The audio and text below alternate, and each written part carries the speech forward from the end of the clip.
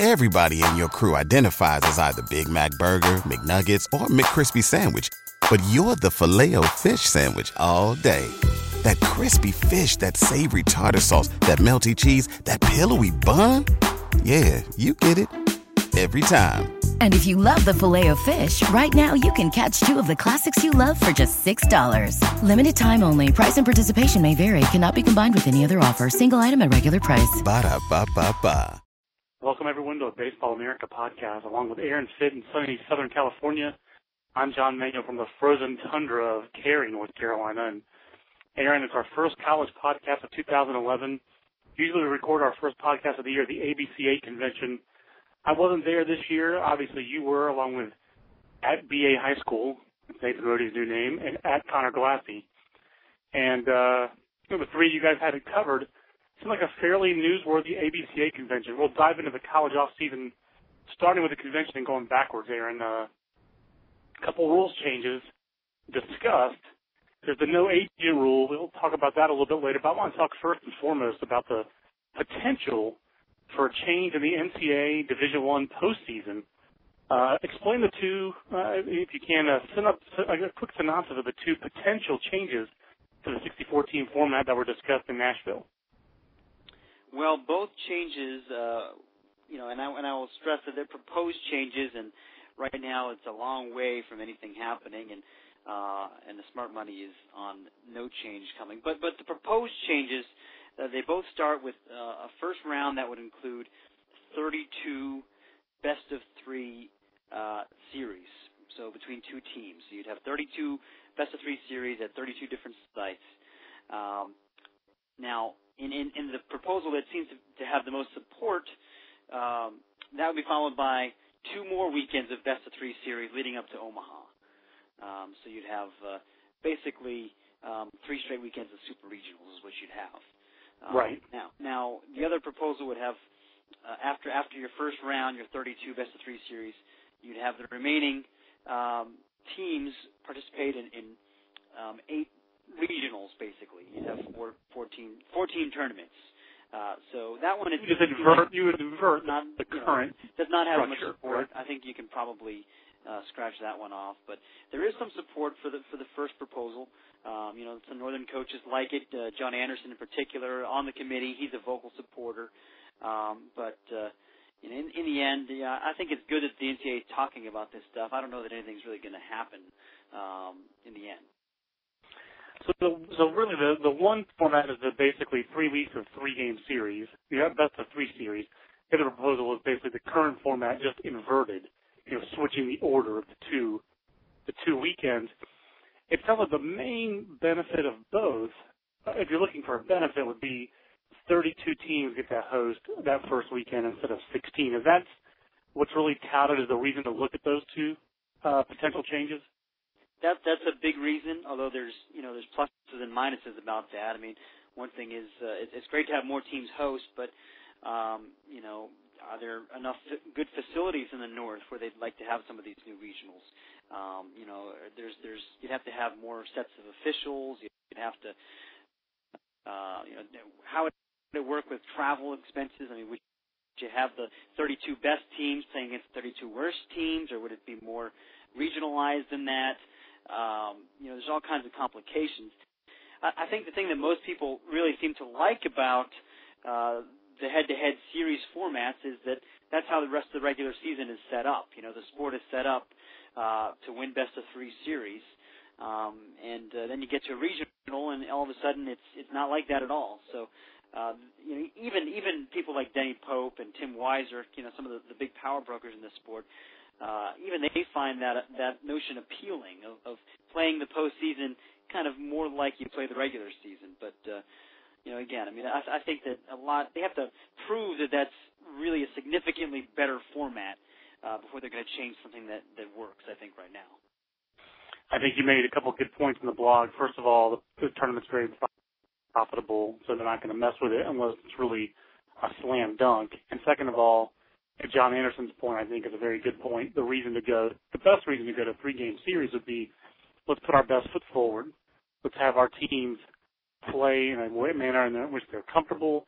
Let's have our best pitchers accentuated.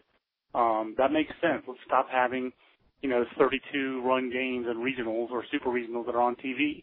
Let's put our best foot forward for the sport, and that makes sense. That's a compelling argument because the only part of the college baseball season generally that's on television is the postseason. Aaron, one of the other off-season issues that I'm jumping around a little bit, but we didn't even prep to talk about, but correct me if I'm wrong, 2011 is going to be the return of kind of a college baseball game of the week, because it sounds like, correct me if I'm wrong, 2011 is when the SEC is going to move a game to Thursday night every week, and it will be on one of the ESPN family of networks. Isn't that right?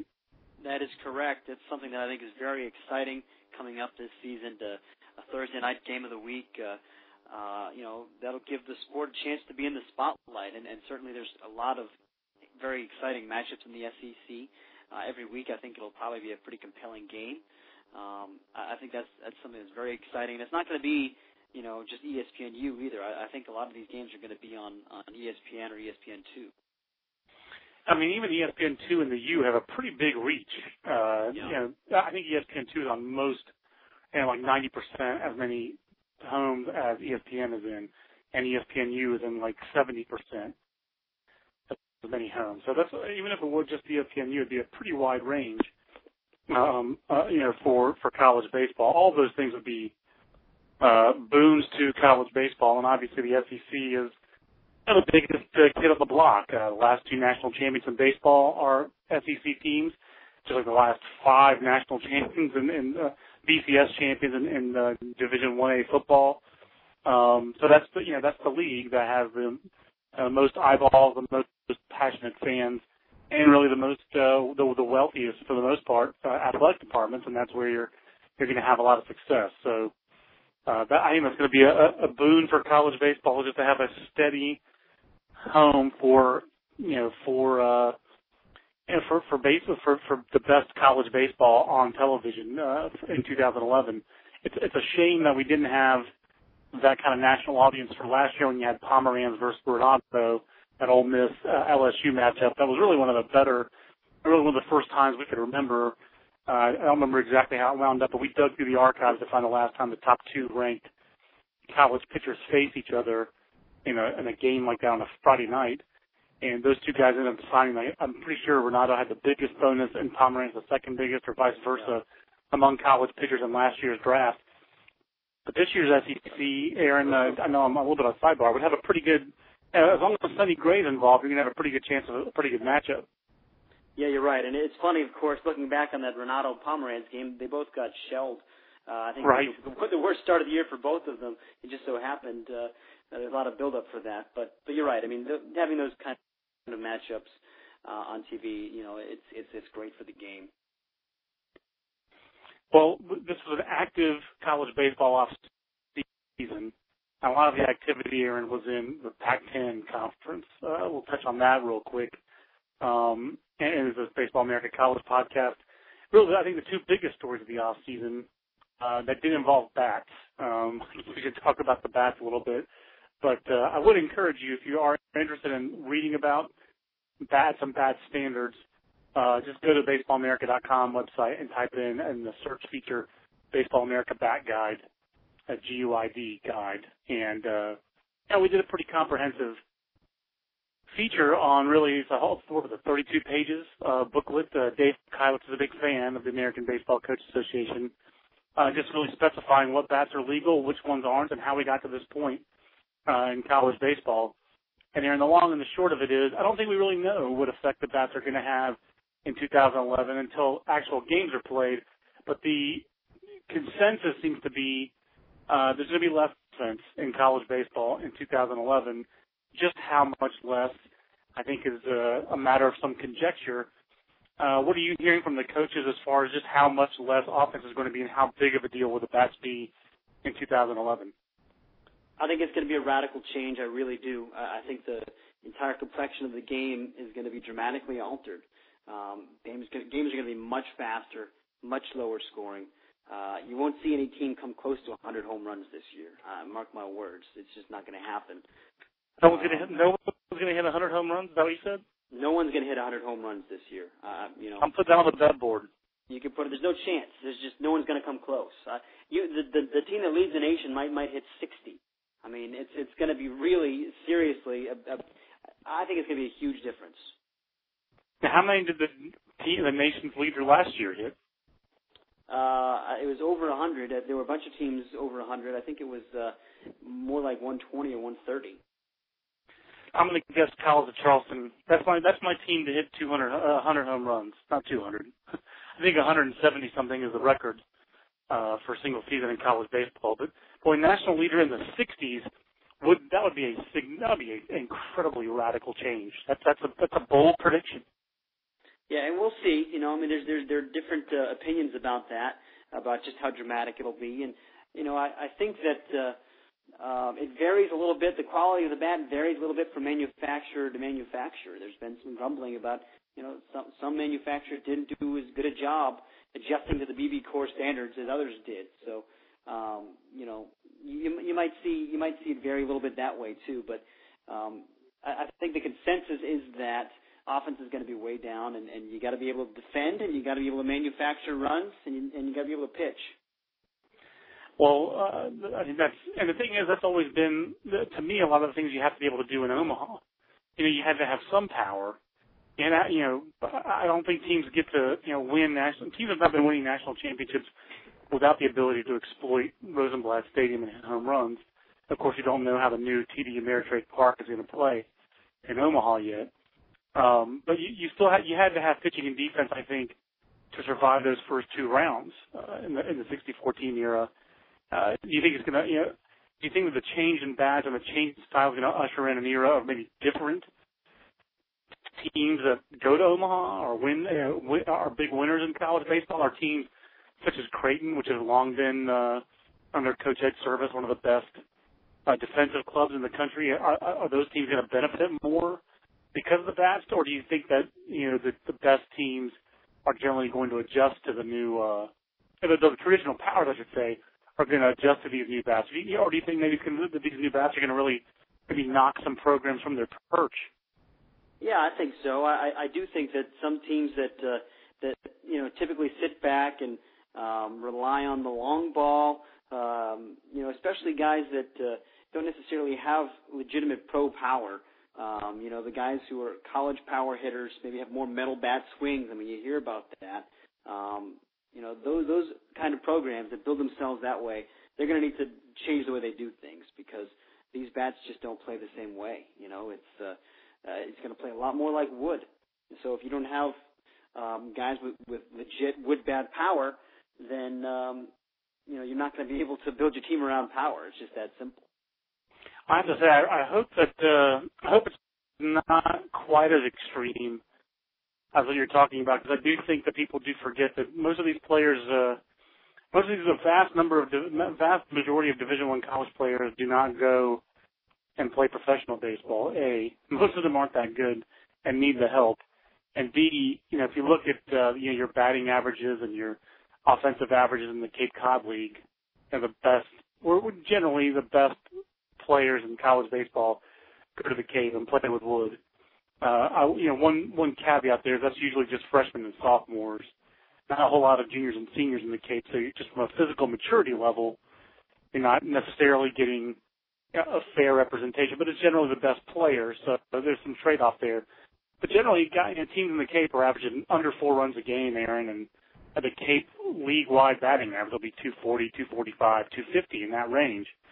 You know, do you think it's going to be that extreme that college baseball, Division I, you know, college baseball will be that kind of game? And if so, do you think that's going to hurt the popularity of the game? I think there's a chance. I mean, I probably won't be quite that dramatic, only because, you know, it is still a metal bat, and you know, I don't think it's going to play quite the same way as a wood bat. I think it'll be a little bit more potent, but yeah, I mean, it's going to be more like that. That's for sure. It'll be, you know, you see a lot of 4-2 games and 3-2, and you know, probably a lot more 1-0 games too. And I don't know what effect that's going to have on the fan interest. That's one of the major question marks here. You know, let's face it, the conference that drives a lot of attendance is the SEC, and it's really an offensive park. It's offensive league rather. It's a home run hitting league. Will fans down there adjust to a different style of play? How will they respond? Yeah, and I'm also concerned. I'd hate I love the West Coast style I love to talk to coaches about coaching a West Coast style. Like we've talked about, like the 2007 game in Omaha between UC Irvine and Fullerton. That was like the best and worst of West Coast baseball all in one game. It was the best because the game was taut and very tense, and both teams skilled it up and took a dose and bunted, and there were a million bunt defenses, and it was a skill-oriented game. It was the worst because both coaches came out of the dugout anytime there was a guy on base, and both catchers were wearing armbands and wristbands, and both teams had like a billion plays, a billion defenses, and the game took 5 hours and 40 minutes, and it was like 5-4. And it was won on a bases-loaded hit by pitch, wasn't it, by Taylor Holliday? I believe that's Maybe right. He scored. The winning run was scored because of a hit by pitch. So, it was all the best traits of that style and all the worst traits. And I do worry that if the game, I would hate for the game to be. I'm sure the pace will be quicker because of the bats in general. But I hate for the game to devolve into just that, or that's the only way to go. That would be a problem because I think pace of play is a bigger issue than time of game or length of game. I think it's the pace that's the problem at college baseball. But I think it's a lot of unknown, a lot of speculation. I agree with you in general. I think that offense is going to be down, but I don't think it's going to be quite as down because the other side are also amateurs, the defense and the pitching. Those guys are amateurs too, and it'll be interesting if the bat change. Maybe the first couple of years won't be this renowned, but if you get rewarded for throwing more fastballs at the college level, that may be a better thing for college baseball in the long run as well. I kind of hope that is one of the side benefits of the bat change. That pitchers will throw more fastballs, throw fewer breaking balls, work off their fastball more, and that attracts more pitchers to college baseball. Eventually that could increase the quality of play in college baseball as well. Maybe more athletes come to college baseball because that speed is, coveted more in college baseball as opposed to, players who are more one-dimensional and where their ability to drive the ball with a metal bat is an all-consuming need for teams in recruiting. So we'll see what happens. I agree with that, John, and I think it'll be nice, to see pitchers throw inside again. It'll be nice to see pitchers throwing more strikes and attacking hitters. I think that'll be good for the pace of play too. Is that pitchers won't have to nibble as much. If you've got fringy stuff, rather than have to nibble, you can attack hitters a little bit more, pound the strike zone, put the ball in play. I think that's a big reason the pace of play is going to pick up. It's the Baseball America podcast with John, Aaron Fitt. Aaron, we've actually got a email questions at podcast@baseballamerica.com. So why don't we go ahead and take a couple of those? They're more team-specific as opposed to the general off-season things we're talking about, but we'll spread the love around a little bit. Joe Lacates, consistent emailer, asks, I was wondering if you could touch on Stanford a bit. On paper, there seems like a club that could be destined for some special things over the next 2 seasons. Another great recruiting class, a voice for breakout, Kenny DeKroger, one of the tooliest outfielders coming together sometime with Jake Stewart, Brian Regira, and Austin Wilson. Of course, Regira might play third base this year, Aaron, but the other outfielder, I'm blanking on his name. Tyler Gaffney, again, no slouch in the athleticism department.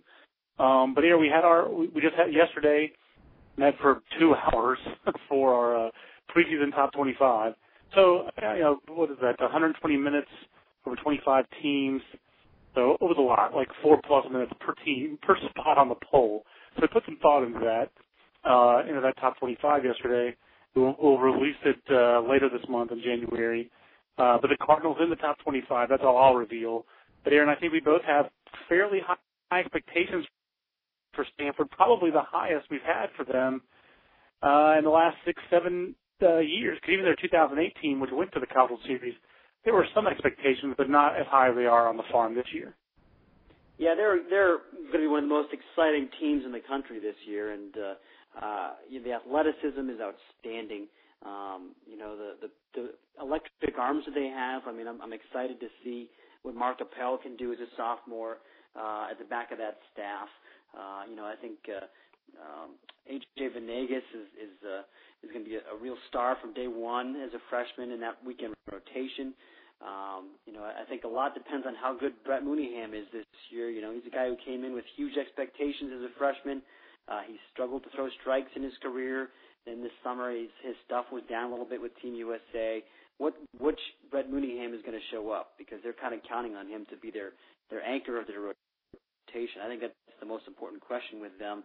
But the other question with them is, how will those freshmen perform? I mean, they're asking a lot of Austin Wilson and Brian Regira, and those guys are they're going to have to come right in and perform as freshmen for that team to reach its potential. But it certainly has a chance to be a very special team. At the very least, it's going to be an exciting team and a very interesting team to watch.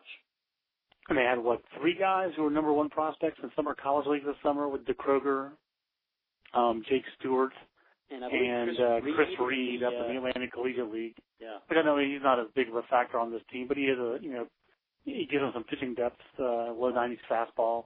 And then they had plenty of guys. Appel was, quite good this summer. Like I said, Mooneyham, I think we both agree, is really a big X factor because he's a big power left-handed arm. And, he has been in the weekend rotation for 2 years, is very experienced.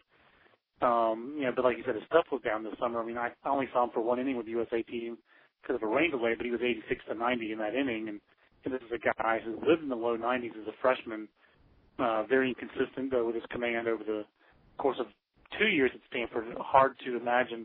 He's job 1 for Rusty Filter, the pitching coach who obviously played a big hand in Stephen Strasburg's success at San Diego State, and now has moved on to Stanford. So I think bringing the most out of Mooneyham will be the real big key for Stanford. We've got another couple of questions on the podcast. One of them from PSL at PSL to Flushing on our Twitter feed, asking about the college position players of strength in the 2011 draft. Like, which positions are strong in the draft, and who are some of the top guys at the position? We have released our top 100 college prospects on BaseballAmerica.com. Has been for a while. It really seems like outside of Anthony Rendon, there really isn't a college position player, a position among hitters that's a strength, except for, I guess, outfield. Yeah. You have George Springer at UConn and Jackie Bradley Jr. of South Carolina, joined by Brian Goodwin, the sophomore at University of North Carolina, who has transferred the semester to Miami-Dade Junior College because he was academically ineligible in North Carolina. Speaking of him, by the way, I don't know if you noticed this. Did you notice that Dylan Hazlett of North Carolina has transferred to Emporia State? I did not know that. I knew he left. I didn't know where he landed, but yeah, it sounds like he wasn't a great fit in the clubhouse there. Well, Brian Goodwin not in that clubhouse anymore, and it seems to me that his inclusion in the 2011 draft class is a good little boost for the 2011 class. Obviously, hurts the 2012 class. I thought pitching and outfield, I can't think of a position that's really strong for college baseball prospects in the 2011 draft class. What's your feeling on that? I think the outfield class is the strongest we've had in college in a while, just because you've got 2 potential first or top 10 picks with Springer and Bradley. And that alone, I think, makes this class unique. You and I have talked a lot about how few impact college outfielders there have been over the years, and you throw in Alex Dickerson. Some guys really like his bat. There's a little bit of division in opinion on him, whether his bat will play in pro ball, but a lot of people do like him a lot. And Mikey Matsuk is a good athlete. I mean, he's not in the same class really as Springer and Bradley as a hitter, but certainly is interesting. I think the outfield is very strong. We also have TCU's Jason Coates at 20. Johnny Rudiger, the nephew, I guess, of Rudy from Notre Dame fame, is at 27. Another very good athlete. Zach Wilson of Arizona State is going to play first base this year, but it's kind of an outfielder. And I guess one of the big X factors is Zach Cohn of Georgia, who was a third-round pick out of high school, had some success last year, but Georgia had 2 unsigned third-round picks. And also Chase Davidson on that team, and Chase Davidson hit under 200 last year. So just because you were drafted out of high school doesn't mean to be left to college. You can Chase Davidson might I think find that out the hard way in 2011 draft. While we'll go ahead and get our podcast questions out of the way here, another podcast question is from MojoDev1 at AOL.com. I'm sure that's how he wants to be known because he didn't sign his name. But Mojo wants to know, does Virginia Tech take a step back in the ACC with their losses, and does this provide a bigger door for Duke to step through? Given the loss of Goodwin and the shaky state of their pitching staff, without Matt Harvey, does UNC seem like it will have a better showing this year than last? It's really kind of an ACC question out here. And 2 years ago, you predicted Duke going to the 64-team field. I really think you were off by 1 game. If Duke had won 1 game against Wake Forest that year, won that series instead of losing 2 out of 3, I think you would have been right. I think Duke would have been 16-14 in the ACC. They would have gone to regionals, and instead they didn't. Is this Duke's best chance to get to regionals, and do Tech and North Carolina take a step back? I think Tech's definitely going to take a step back. There's no question. I mean, they lost a lot from that team last year, and it was great to see them make that run last year. They had all the pieces in place, and they performed. But I think they've got to rebuild a little bit this year. But Duke is interesting. I think they've got a chance. There's going to be a lot of new faces in their lineup too. I mean, they've got freshmen at 3 positions in the infield, and then of course they're relying probably on Marcus Stroman at shortstop when he's not pitching. So that's kind of an X factor too. I mean, can he be your number 1 starter and your starting shortstop, or will that put too much toll on his arm to play short every day? I mean, there's some questions with this team. They've got 2 more freshmen penciling in the outfield. I mean, it's a young team. I kind of like them on the mound, but I think there's a lot of questions elsewhere. I don't think they're a regional team. I think in the end, the ACC will take a step back from having 8 bids last year, its most ever. I think you're looking at Clemson, Florida State, Virginia. I think that NC State will probably be a regional team. Georgia Tech, even though they're very young in the lineup, they're very talented in the lineup, and they're very good in the mound. They have experience and good arms there. And North Carolina, I mean, that could be a 6th team there. I mean, there's, but I don't think you'll see 8 this year. Is my point. Yeah, no, I think you're right. Great point. I think last year was really a high watermark for the ACC, where you had a 9th place team in North Carolina get into the NCAA tournament, and then, like you said, they got 8 bids. But yeah, Virginia Tech, just hard for a program like that. It is not at the point yet as a program where they can lose 3 guys drafted as highly as Waite, Price, and Hahn. Jesse Hahn were all drafted and rebound so quickly from that. Just they had significant losses last year. But I think we all see why University of Washington went after Peter Hughes, and we all see why Peter Hughes stayed at Virginia Tech last year, because he had a great team, and he's done a great job. He did a good job at BC, playing the foundation there. He's done a nice job at Virginia Tech, getting them to regional last year and having the kind of club he had. So Baseball America podcast. Go ahead. I'm sorry to interrupt, but I forgot to mention Miami also. That looks like certainly a clear regional team as well. So if North Carolina and NC State perform as they hope, then maybe you're looking at a 7-bid league. But I'd say 6 or 7 in that range somewhere. It does seem, though, like just with all of our college questionnaires rolling in, that Clemson is the favorite in the ACC. That's fair to say, is it not? Yeah, they all the votes that we got from coaches, Clemson is kind of a runaway choice for number 1. But I think Florida State and Virginia are both be very good as well. But Clemson, despite the fact that they have a few questions on the mound, they're going to miss Casey Harmon, their departed ace from last year. But I like their lineup a lot, and I think they're going to be pretty good. Yeah, they are. And I love the inside joke. We'll keep that one going as long as we possibly can on the Baseball America podcast. Aaron, we have not touched on the Pac-10's 2 big issues of the off-season that dominate a lot of the news in our pages and just a lot of the college baseball talk this off-season. And those are the penalties at Arizona State, the aftermath of Pat Murphy's tenure there, I guess a 14-year tenure for Coach Murphy at Arizona State, and the Sun Devils banned from postseason play for 2011, correct? Yeah, that's right. Pending appeal, but the appeal won't come out until April or May at the earliest, and it sounds like there's not a ton of optimism there, but you never know. Yeah, so you have this very talented Arizona State club. We just talked about a couple of the guys, Johnny Rudiger and Zach Wilson, who are pretty high on our top 100 college prospects. And maybe the best middle infield in the country with Zach McPhee and Devin Marrero. Very exciting.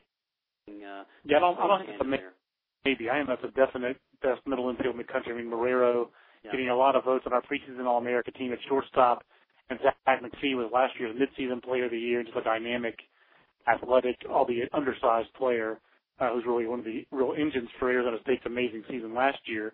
And if I could build on that for 1 second, John, I'm going on a tangent here, but we talked about the positions of strength earlier. I think this is actually a pretty good year for second base, too, because you've got Zach McPhee, you've got Ryan Wright, you've got Tyler Ramatula, maybe Dan Paolini, Tyler Hanover. All those guys are pretty interesting, and I think the first two guys I mentioned, McPhee and Wright, could both go in the top 2 or 3 rounds.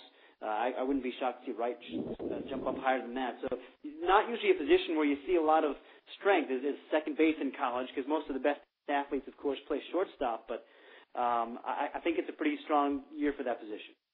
That's a good tangent. I like that. Interesting tangent. I mean, who knows? Maybe Levi Michael might wind up at second base again in North Carolina. You never know. So that would definitely add to that position's depth of talent.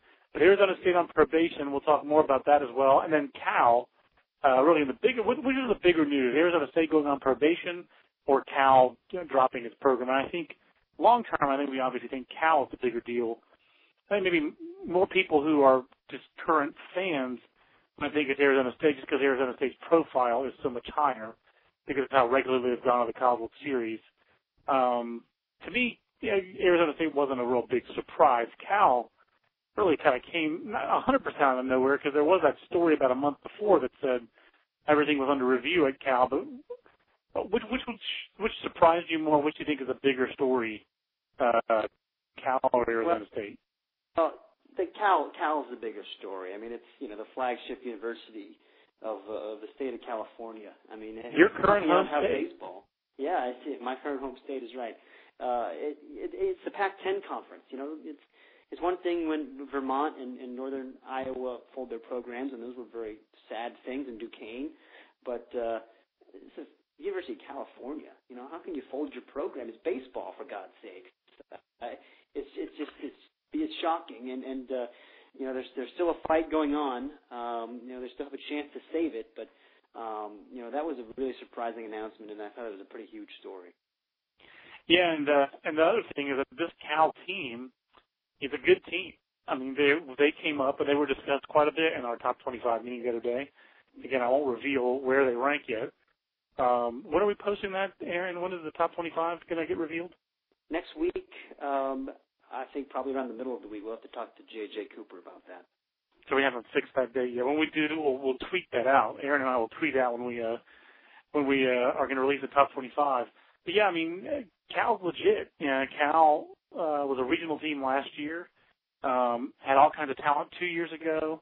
All kinds of big league alumni. I mean, it's been a good program over the years. The Bears haven't been to Omaha, I believe, since 1992. Back when Bob Alano was head coach and John Zuber was on that team, among others. But this year's club, Aaron, I think we both agree, it's an Omaha sleeper club. Yeah, I like their team quite a bit. It's 3 power arms in the weekend rotation: Dixon Anderson and Eric Miller, and the lefty Justin Jones. It's a pretty athletic lineup. Good line drive hitters. They're not going to be one of those teams that's going to sit back and rely on the 3-run homer. So I think they're well suited to win this year with the bats the way they are. I think they can make some noise if this is their last year or if it's not. Well, that's the thing. All the signs seem to be pointing to it is their last year. I mean, there's quite an effort and a well-moneyed effort going on in trying to save Cal baseball, but to save Cal baseball, you had to save a lot of other sports for Title IX purposes. There were 5 sports that were four sports being dropped and one sport being really relegated to club status, the rugby team, a well-moneyed rugby team at Cal. So the fact that they included rugby in this actually might be to Cal baseball's benefit, because it seems like that really woke up a lot of the alumni at Cal, because the rugby team has been very successful there over the years. I was still shocked. I know how bad things are in California financially. I think we've all can read the news about the failed governance in the state of California. And there's plenty of blame to go around, but I don't think any of us thought it would come to that. But when you have public money that's there where the university was supporting the athletic department financially, that does necessitate radical changes, and it's just sad that the baseball program and these other programs get dropped. At the same time, there's a multi-million, $250 million renovation of the football stadium, and just all kinds of bad symbolism for college baseball. If Cal goes through with it and shuts down the baseball program, I think that's going to be a horrible sign. Coach Wilson over at Duquesne was at the winter meetings, and he told me that their assistant athletic director has told him that since they shut down their program at Duquesne, one of the things that he's gotten the most calls about is calls from a half dozen, maybe more, other universities in the Northeast asking for advice. How did you do this? How did you decide to shut down baseball? And when you did it, what did you do? How did you help the athletes out? Asking for details. And he basically said that they were calling Duquesne, other schools were calling Duquesne to get a roadmap of how to shut down their programs. And in these troubling financial times, I think we're going to see, especially if Cal goes through with it, it's just going to be a tip of the iceberg. I think we're going to see a lot of programs drop baseball. So it could be that could be a very bad trend set. Whereas I don't think Arizona State is a trendsetter, Aaron. I think Arizona State is just a program where I think a guy in Pat Murphy is an excellent coach and is a fun guy, and I think is at heart a good guy. I think his ego and just his success went to his head a little bit, and the word they use in the NCAA report when they levied these penalties was a cavalier attitude toward NCAA rules. I think that's been true of Arizona State athletics many times, and in this case it was very true of the baseball program. And it seems like their punishment of a one-year postseason ban is fairly deserved. What do you think of their punishment? It was harsh. I mean, it was harsh because you're punishing players who didn't have anything to do with it, and then the coach isn't even there anymore. I don't know. I don't know that I thought that was the right approach. I don't know what is the right approach. I mean, clearly they violated some rules. It's unclear, just how serious that was. And clearly the NCAA thought it was pretty serious. It was a harsh penalty. There's no question, and I don't like seeing the players get punished. But I also understand. Yeah, but that is the way the NCAA acts. Unfortunately, yeah. I don't think they have anything in their rules that allow them to punish coaches. They punish programs, and I think that Arizona State, it seems like Arizona State. I don't think the phone calls. That was one of the biggest issues here was phone calls, and they had the recruitment of Kyle Rowling. To me, those two things weren't enough to get Pat Murphy fired. That was a CYA move by Arizona State, by Lisa Love, to try to keep them from getting probation and try to keep Arizona State from getting a second lack of institutional control in the last 6 years.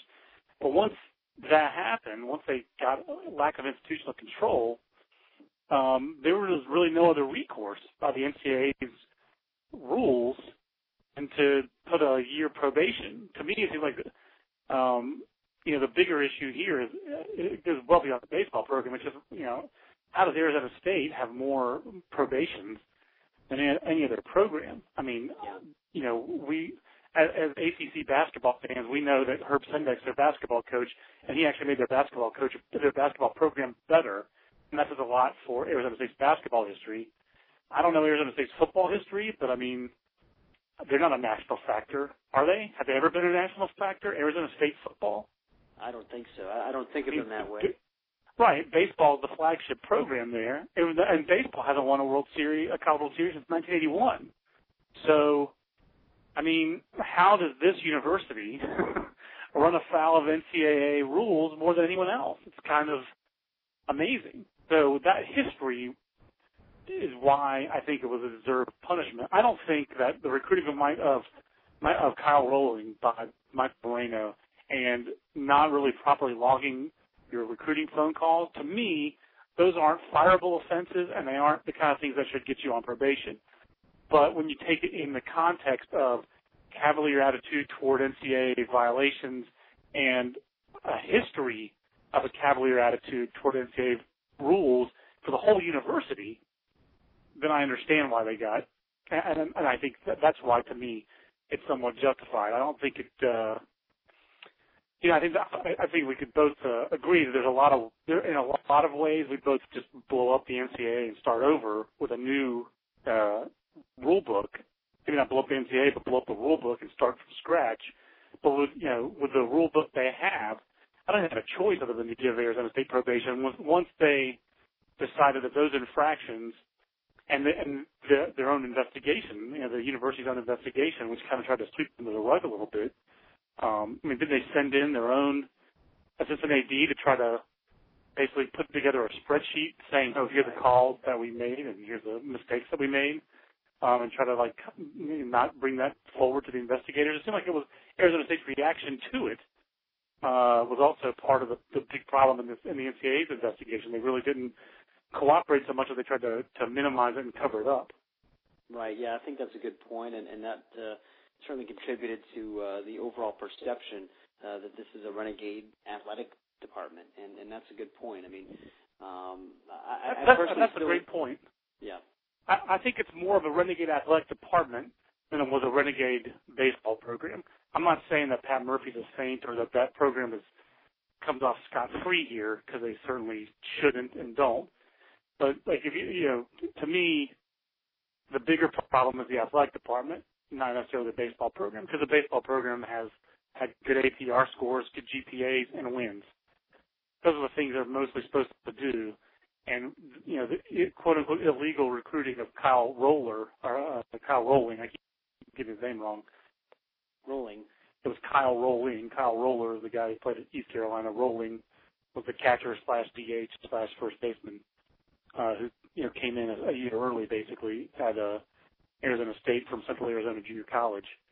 That was the only really material benefit that they got, and the players got some money, and that was repaid working for Pat Murphy. There were these illegal recruiting phone calls, so I guess you really can't chronicle or measure how much of those illegal calls helped them bring in players like Zach Wilson or Johnny Rudiger or the other players, Zach McPhee, those kind of players.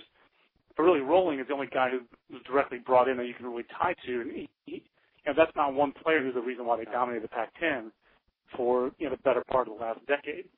I'll tell you one thing that bothers me a little bit about Pat Murphy's explanation and Arizona State's explanation for some of those phone calls. You're talking, 1,000 phone calls over the limit or something like that, and they try to pass it off as saying, well, a lot of these were just dropped calls. Yeah. What network are you guys using? Come on, seriously, you're gonna have 1,000 dropped calls? Come on, that's just not realistic. To me, it's a manipulation of a loophole, and it's disingenuous. I think disingenuous is a great word, and that's just like you said, I feel bad for those players, but most of those players were on that team last year that went to Omaha. I don't feel as bad for them maybe as I might for other maybe a more up and coming program, but it's a shame for those players. But that is, I don't think the NCAA really has anything in its rules that can. There's not really another way for them to go at this. So I do think Arizona State's punishment was not a surprise. Hard to say they earned it in some ways, because I think it's kind of ticky-tack. But I think when you look at the total picture at Arizona State, I think that whoever was the next program to get on probation was going to get smacked down. And unfortunately for them, it was baseball. Aaron, the last thing, the most recent off-season story, I guess, that we should talk about is Minnesota's. If you want to wrap up with Minnesota's scheduling problems in the Metrodome hole, the hole in the Metrodome, or the no agent rule? We could touch on both of them briefly if you want. Minnesota basically just seems like they've been Kwasnia'd here. They're in real trouble. Just a feedless home schedule because the Metrodome which I believe is also called Mall of America Field now. That building, the damage to that building really makes it they can't play there, and that's their main home stadium, especially for a lot of early season events. And the Gophers are going to be the road Gophers this year as opposed to the Golden Gophers. They're going to be the traveling Gophers this year. What's the latest on where Minnesota is going to play a lot of home games? Well, there's a couple of things going on here. You've got there's been the Cal Poly series has been moved to Cal Poly from the Metrodome. They're going to move the Dairy Queen tournament from the Metrodome to either Vero Beach or Tucson. They're still in discussions about that. You've got a few other balls in the air while they wait for word about whether the Metrodome will be reopened in March. If it is reopened in March, then Minnesota can play its home conference games there in April. But otherwise, the Twins have offered to let Minnesota use their Target Field facility, weather permitting, of course.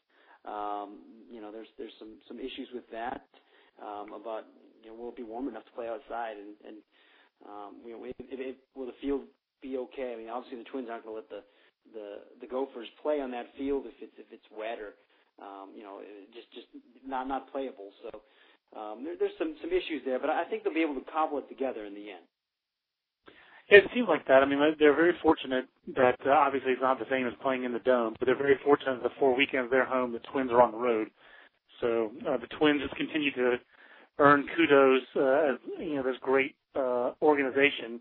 Not that other major league organizations wouldn't do it, but I mean, the Twins are just a bunch of good dudes, and the fact that they've made Target Field available to the University of Minnesota, I think, is pretty cool. Aaron, did you ever watch the video of the Metrodome collapse? I have seen it. Yeah, it's pretty crazy. It's one of my favorite YouTube videos. Just no one got hurt, thankfully, but it is amazing to see all that snow just pour through that roof. And lastly, let's touch on the no agent rule. I thought that was actually a 2-year about face by the NCAA on this, whereas a couple of years ago, was that in Philadelphia when Denny Pope said this really isn't that big of a deal? I think all the teams, all of our players follow the rules. To 2 years later, this year in Nashville, Denny Pope saying, "Hey, look, we know they're all basically saying they're all using agents. Let's figure out how they can do this in an above board manner." He said, I guess his actual quote was, "They're all negotiating these large contracts, and they deserve to have representation, but we want them to remain amateurs while they receive representation." That's pretty much what he said, right? That was what he implied, and he didn't quite say that specifically, but okay. That was how I interpreted it, certainly. And one thing that I think is huge is just that the NCAA is finally admitting that something needs to be done. 2 years ago, even last year, you had the enforcement staff get up there at the coaches' convention, and it was kind of more of a fire and brimstone kind of a thing. Like, we'll catch you, and we're serious about these rules. And now you have the same enforcement guys get up there and say, "Look, we're going to enforce the rules that are in place, but we want to hear what you think. What should we do? How can we change this? How do we need to set this up in the future?" So it's a completely different tone, and rather than denial about the prevalence of advisors and agents negotiating with teams, there's tacit agreement from Denny Pope. So that just shows that they finally are ready to acknowledge that their rules are directly in contrast with the industry norm in baseball. So I think it's a great with time. Logic. It's a great time they're finally ready to do something. I don't think it hurts that Denny Pope is the director of football and baseball operations, because football is where the agent stuff. I think if this hadn't happened in football for a lot of prominent programs, and also North Carolina's program, which is not necessarily a prominent football program, but obviously a program that was hit hard by agent-related suspensions. I mean, you've got Robert Quinn, who's still on Mel Kiper and Tom McShay's top 5 or 10 picks. He didn't play all year because he was suspended by an agent, by agent dalliances at the University of North Carolina, and he didn't play the whole year, and he still. So I think that such a high-profile problem with college football in the fall and last summer. I think that got the NCAA's attention much more than James Paxton or Andy Oliver or anything like that. So you're exactly right, and Denny Pope even mentioned North Carolina by name as something that kind of spurred this comprehensive study that they're doing into the role of agents across different sports. But here's the contrast there, and so Pat Murphy has some illegal phone calls, illegally recruits one player, and has a somewhat, I would say, cavalier attitude, as I said, toward NCAA regulations. He gets fired, and the baseball program gets on 1-year probation. Meanwhile, in North Carolina, Butch Davis goes to the freaking Music City Bowl, beats Tennessee because the referee's goof, beats a 6-6 Tennessee team because the referee's goof. So it's his first bowl win. I think North Carolina's won 8 games or 9, I guess 8 games maximum under Butch Davis. Not only is he retained, but the chancellor, who's in his early 40s, has basically staked his reputation and his job on Butch Davis. And North Carolina may get off without a year, without major postseason penalties. So I think that tells you a little bit, A, about what a joke the NCAA is, but B, how much reputation and past problems have to do with NCAA punishment. Arizona State's past mattered more than its most recent foibles and mistakes, whereas North Carolina's mistakes in football are much greater NCAA violations when basically half your defense is using and basically has illegal agent contact. And oh, by the way, your associate head coach, who the head coach coached in high school and has known for 20 years, was on the payroll of an agent. But that, which is a much greater offense, is probably going to be punished less by the NCAA in terms of probation. And that I think that just really boils down just how much, the past history at Arizona State is the reason why the baseball program is really getting on probation, not the current mistakes they made. Does that make sense? You're 100% right, and the NCAA emphasized repeatedly in its report that Arizona State has more major infractions than any other school and more lack of institutional control violations, and that's a major deal. And I think there's no question that's why they got pounded so hard. I guess I keep saying that because I'm not making well enough. Is that I still think someone's going to take a chance and hire Pat Murphy because his on-the-field track record, again, those high GPAs, high APR, high win total, getting to Omaha 4 times, all these big leaguers that he's coached. I think that's going to outweigh the fact that the mistakes that he made in rules enforcement at Arizona State were not that bad. They're not good, but they're not that bad, and it's really not what got them on probation. It was the past history. Do you think there's enough subtlety there that an athletic director will take a chance on Pat Murphy and hire him? Just because I think he has a better resume than any other coach that's on that kind of free agent market right now. If a major BCS type program or a big college program wanted to make a change at the end of the 2011 season, I think Pat Murphy's a pretty attractive hire. Somebody will want to make a splash, and there's certain programs that like to have a high profile, big personality, and a guy with a track record, and will want to make a splash with their hire. I just have a feeling that Pat Murphy winds up landing at some SEC job in the next year or two. That's my prediction. I think that's a safe prediction and a great way to end the podcast because I agree with you. Aaron, fun podcast. It's going to be difficult doing these podcasts over 3,000 miles away. So far away, so close. up with the static in the radio. But with Google Voice and cell phones, you can go anywhere. So Mark Darowitz will appreciate that near line-for-line recitation of the U2 song, but probably no one else will. Aaron, thanks for donating the time, and enjoy the wonderful weather in SoCal. Enjoy your ice, John. And we'll be back with another Baseball America College podcast probably next week when the top 25 is posted. So, and then, of course, as the season gets rolling, Aaron and I get rolling every week, no matter whether he's in California or not. we're going to roll out a college top 25 podcast every Monday. So look forward to that, as I do and as Aaron will. You can follow Aaron at Aaron Fit on Twitter. I'm at John Manuel BA. I think I passed you in Twitter followers recently, Aaron, which is exciting. I think I'm third on the BA Twitter totem pole after Big Cheese, Jim Callis, and Ben Badler, who was our Twitter pioneer at BA. So double check that, but that's going to be quite a battle, I think, as the college baseball season heats up to see who will remain ahead in Twitter followers. So for at Aaron Fit, I'm at John Manuel BA. We'll see you next week on the Baseball America College Podcast. So long, everybody. After the end of a good fight, you deserve an ice-cold reward. Modelo is the mark of a fighter. You've earned this rich golden lager with a crisp, refreshing taste. Because you know, the bigger the fight, the better the reward. You put in the hours, the energy, the tough labor. You are a fighter, and Modelo is your reward. Modelo, the mark of a fighter. Drink responsibly. Beer imported by Crown Imports, Chicago, Illinois.